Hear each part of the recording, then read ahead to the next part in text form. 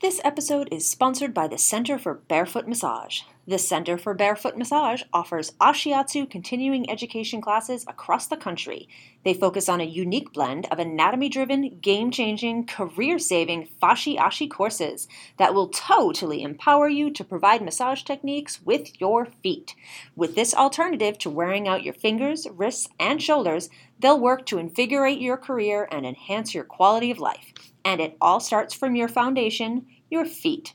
Visit massagebusinessblueprint.com/barefoot to visit more and sign up to win a free day of training. That's massagebusinessblueprint.com/barefoot.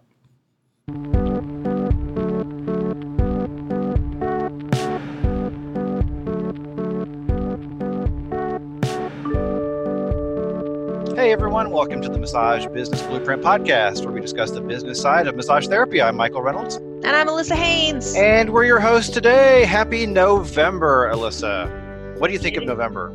I love November because I do. Because it's, what is it? The No Shave November? Oh, Movember? Yeah. So it's when Yes. men don't shave, and then they take whatever money they would have spent on shaving products and put it towards their whatever local, I think it's prostate cancer charitable cause thing. And I mean, I like it when Walt doesn't shave anyway. Like, he's got a beard and mustache. I'm a sucker for beards and mustache, but like, it just goes like totally Grizzly Adams crazy in November. And I love seeing beards and mustache on dudes. So I like November for that. I was not expecting that, but I'm glad you like November. I was about to say it's kind of like a dull month, but you just livened it up. So thanks. And I really like Thanksgiving too, because we don't do like traditional Thanksgiving meals and stuff because that doesn't interest me. So I like, and I've got a couple days off over the holiday this year. It's early this year, so I'm like, and I actually already took down the Halloween decorations yesterday, and I put some Christmas stuff up on the mantle because I'm just going all in this year. Well, I'm trying to talk my in-laws into, like, my in-laws are super like traditional Thanksgiving, like, the turkey and the stuffing and the blah, blah. And I don't really like Thanksgiving food. I like, there are other kinds of food. So like, she's like, hey, what do you think we should have for Thanksgiving? And I was like, how about pizza? And then she looked at me like I had like 3 heads. We did that last year. We did make your own pizzas. See, that sounds amazing. Yeah. And what we're doing this year is we're actually doing a bagel bar because the kids all really like, the kids like bagels, and these children are really specific. I'm not going to call them picky eaters because there's sensory issues involved. They're not just being like jerks about it. But all of them like bagels, and we have a really great bagel place near me. So I decided we would do bagels. And like, I love lox and onion and capers. And if I get goat cheese, like a spreadable goat cheese, I can eat that because I can't eat real cream cheese. And I was like, let's just go all in, and I'll get a bunch of bagels. I get all the stuff we really like, and we'll just have like a full day of just bagel barring it. We can all make our own bagels at any time for any meal we want. Well, I expect a full report after this Thanksgiving. Yeah. So that's my November update. Thank you for asking. All right. So speaking of nothing really, because there's no good segue to this, so I'm just going to just make a hard left here. But our topic today is why introverts make great massage therapists. So I am excited to hear what you have to say about this. And I think a lot of our listeners would as well. And so why do introverts make great massage therapists? And oddly enough, there actually is a tie-in here. When I was a child, and even still now, I am not much of a people person. Like, we all know how much I hate networking and meeting new people. And I hated Thanksgiving. I hated all holidays, especially the ones that were held at my house. And Thanksgiving was happened at my house. And I loved like my grandparents and my aunts and uncles and cousins. It was a really big, loud family. I could not handle like having the mayhem in my house. And for a lot of Thanksgivings, because it was the holiday we had at my place, I would be allowed, bless my parents, I would be allowed to just go hide up in my room instead of doing like the big meal at the table. And occasionally when any other family events where lots of people were in my house, like I would wear out really quickly from the social aspect of it. And I kind of learned that this is a familiar trait of an introvert. And it's not that I couldn't function socially or didn't want to be around people. It's that it drains me. It super drains me, and I need to recharge in solitude, which is a characteristic of introverts. And there's a real common misconception that introverts they're hermits and they're fragile, and they're socially awkward more than anyone else. And that's not really true. It just means that you need to recharge in solitude. You do better recharging and planning for the next whatever of your life um, in your alone time. So, and Michael, I know you have these same introvert tendencies. I do Um, indeed. we do, and we can be. There's parts of my job that require me to be uh, welcoming and social and gregarious, and especially in teaching and stuff. And I can do it, and I do it quite well, thank you. But I need to recharge on my own. So, but the trick here is that a lot of people feel like introverts can't be great in service professions because we don't always love being around lots of people. But that's what's beautiful about introverts is we prefer one-to-one situations. We might have fewer friends, but our friendships are longer and deeper and longer lasting. I messed that up. And oftentimes that comes as a dislike. It comes off as a dislike for people, but it's really not. We like people, but we like depth and one-on-one relationships with people. And what is more perfect for massage than that? Because we're not seeing a ton of people all at once. And that's really, really nice when you've got a one-on-one relationship with someone for 1 hour at a time. You're not expected to speak. It's even better if you don't. You're not expected to make eye contact. You can, when you do need to speak, it's on topic, so it's something you're prepared for. Is this too much pressure? Would you like more pressure here? Can you tell me how this hurts or how this feels? And it takes away a lot of the icky social aspect of interacting with people because it's on our turf in a quiet room, one-to-one. And not for nothing, but introverts are really good with boundaries. We don't love it when people invade our personal space or our privacy. So, and since this is really like boundaries are a big issue in massage, it's when you're an introvert, it's a lot easier to change the conversation to something that does not violate a boundary. So you're not telling clients too much about your personal life or intruding on their personal life. And that wallflower habit that we pick up as introverts can serve us very well as massage therapists because they help us to deflect conversation that shouldn't be happening. They helps to boost our powers of observation, allowing us to be more intuitive and respond to a client's body language, breathing, cadence of speech, any other signs of comfort and discomfort.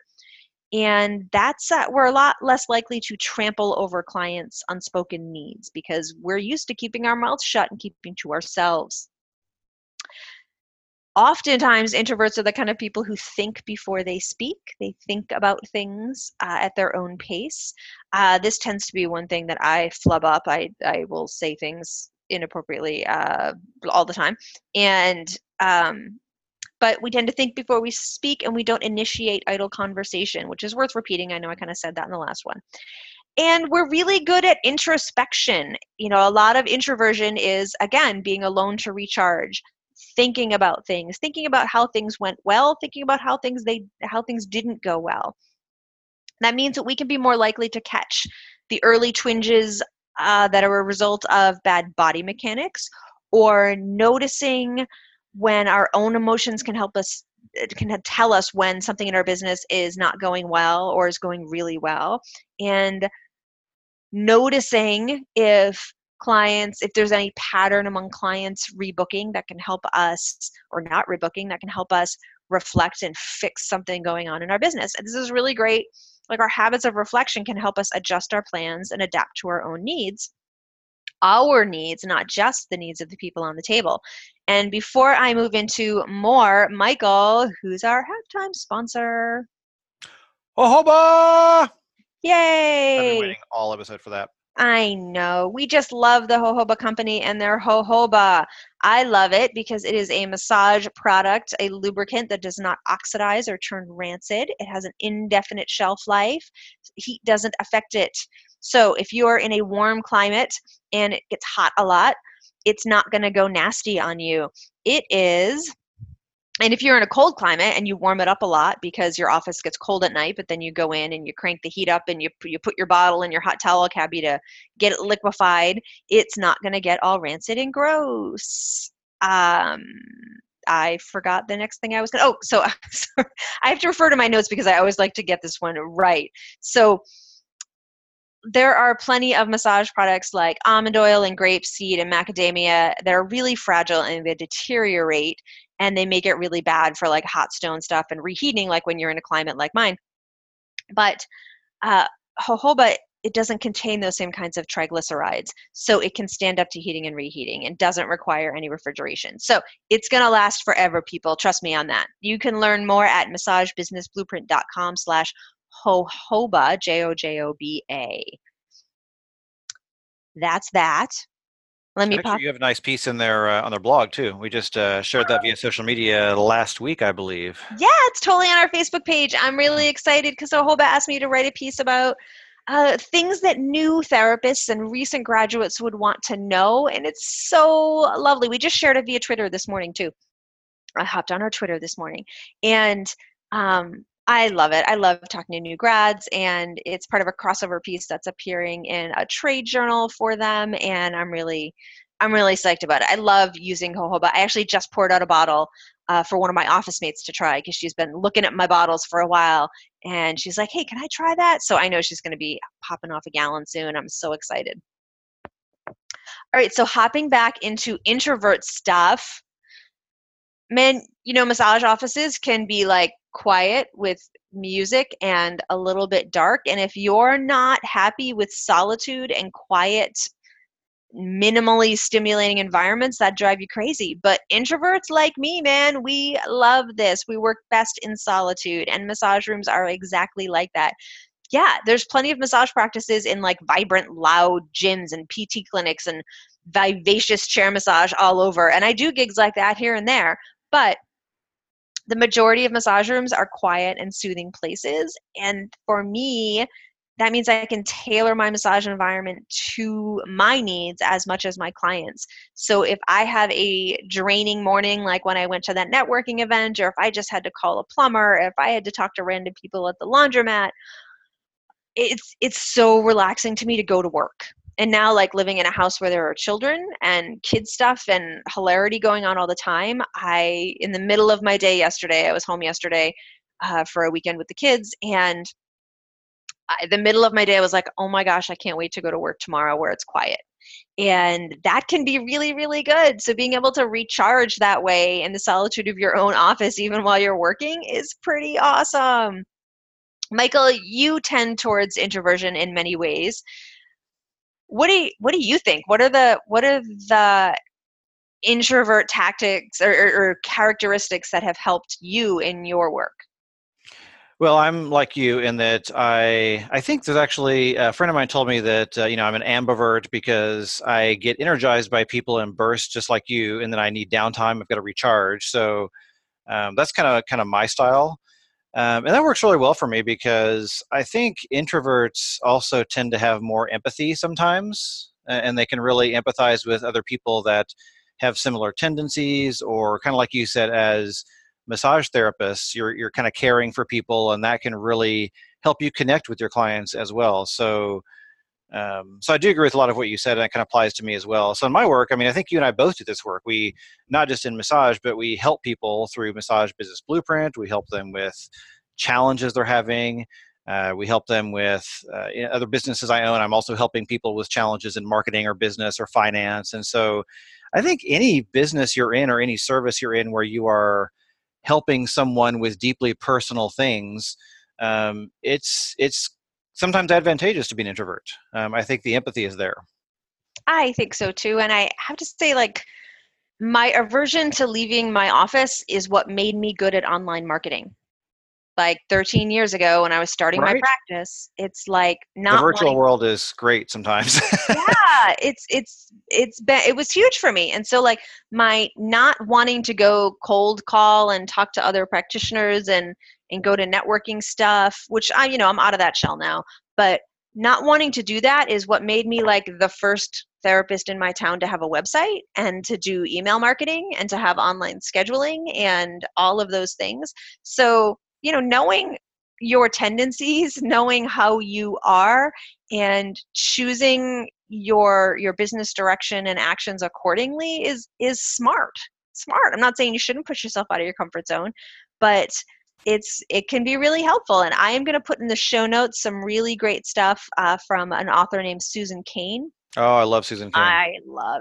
She's just delightful. We saw her speak at a conference, and at Inbound. it really changed me. It really helped me a lot. So I'll put her stuff in a link. She's got a really great email, and like a weekly email going on. And yeah, that's what I have to say. I want to show a little extra love to the introverts, because I know a lot of the people we talk to struggle, and they think that it's a character flaw, and it's not.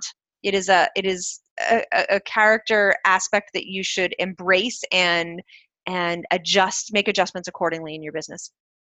Yeah, love it. I'm done. Love it. Introverts unite. We hear you. We see you out there. All right. Well, thank you for that. We'll wrap up there then and remind our both extrovert and introvert listeners where to find us online. It's massagebusinessblueprint.com.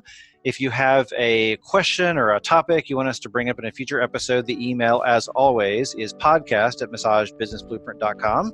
And we love iTunes reviews, so we'll probably hit up a couple of those here in the next few episodes and maybe read some of our new ones. So we appreciate all the new iTunes reviews that have come in. It helps other smart massage therapists like you find us. So thank you for that. And until next time, have a great day. We'll see you then. Bye.